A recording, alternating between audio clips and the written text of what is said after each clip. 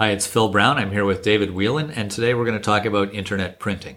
Internet printing is one of those niche areas that is perfectly suited to a short podcast like this one. It's not something that you're going to do every day, but it's a nice thing to have in your toolbox when you're out and about and trying to get information sorted out or being more productive. So internet printing, just to be clear, is not when I print something on one of my network printers in the office and then have to run around to various places to see where it ended up, is it? No, but it's the same concept. Essentially what you're doing is you're taking that print job and putting it out somewhere on the internet, and I'm assuming you'll also be somewhere else outside of your network so that you're really using the internet to send the print job back to your office. And it may be worth talking about what a print job is right now so that you get a sense of how that shifts out to the internet. When you sit down at your computer in your office and you press the print button, the information is sent from your computer out to a print server somewhere. In general, you're not printing directly to the printer unless that printer is actually connected to your computer. So that print job is sent out. It's spooled up in the terminology of the print world, and then it comes out on the pieces of paper at your printer. And so you take all those concepts with you out onto the internet. So I'm on my tablet or I'm on my phone or laptop and I'm away from the office. I can press the print button, have that information sent to a print server somewhere on the internet. It will spool up, and then it will be spooled out of my printer wherever that printer is. And it goes to the location you tell it to go to. Right.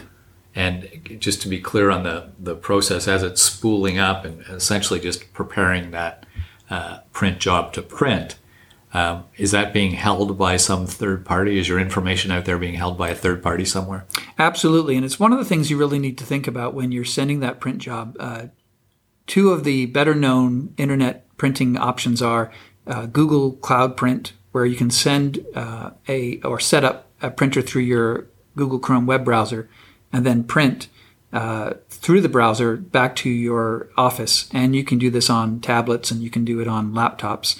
And another is to use the printing options from your printer. So HP, for example, has HP ePrint.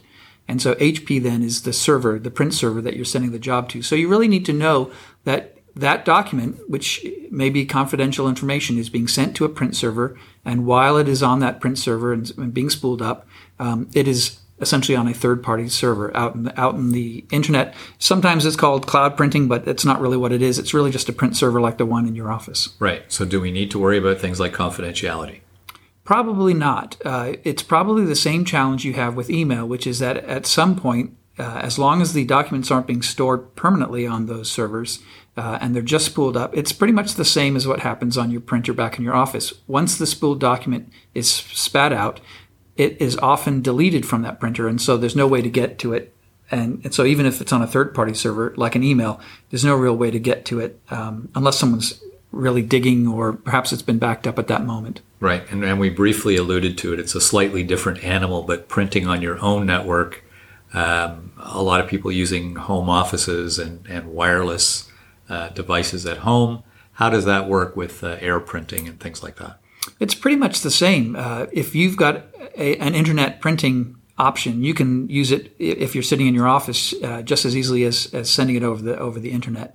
In fact, some of the concerns you might have about doing that are that if you've got a Wi-Fi printer, a wireless printer where you can send the print job to your printer in your home office or your home, that printer should probably be secured, should definitely be secured against other people also being able to print to it. And that's one of the options that you'll find in your wireless printing, is whether to allow just anybody to print to it or to allow just people who have set up a secure connection to it to print to it. Right. So the internet printing that we're talking about, you're not actually ending up with a print copy in your hand on the spot.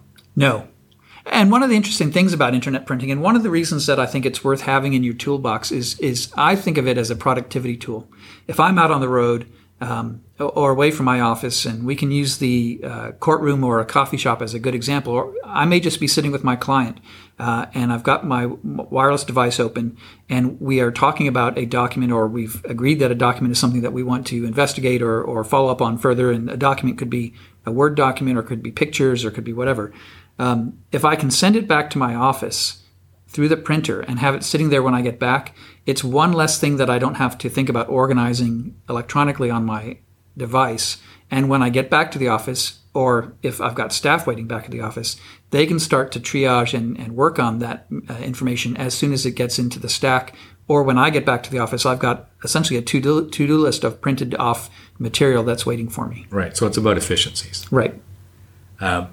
Anything else that we have to say about internet printing? Not really. I think it's one of those little nice to haves, but you have to set it up in advance. So if you're thinking about using internet printing, go ahead and download the apps, configure whatever settings you need to, both on your printer, on your print server, which may be Google or maybe your printing company or your printer company's site, and make sure that you've sort of tested it out so that and if you do need it, it actually works. Right. And obviously we don't endorse any particular products, but there's a lot of big names out there doing it, and there's a lot of smaller companies doing it as well. For sure.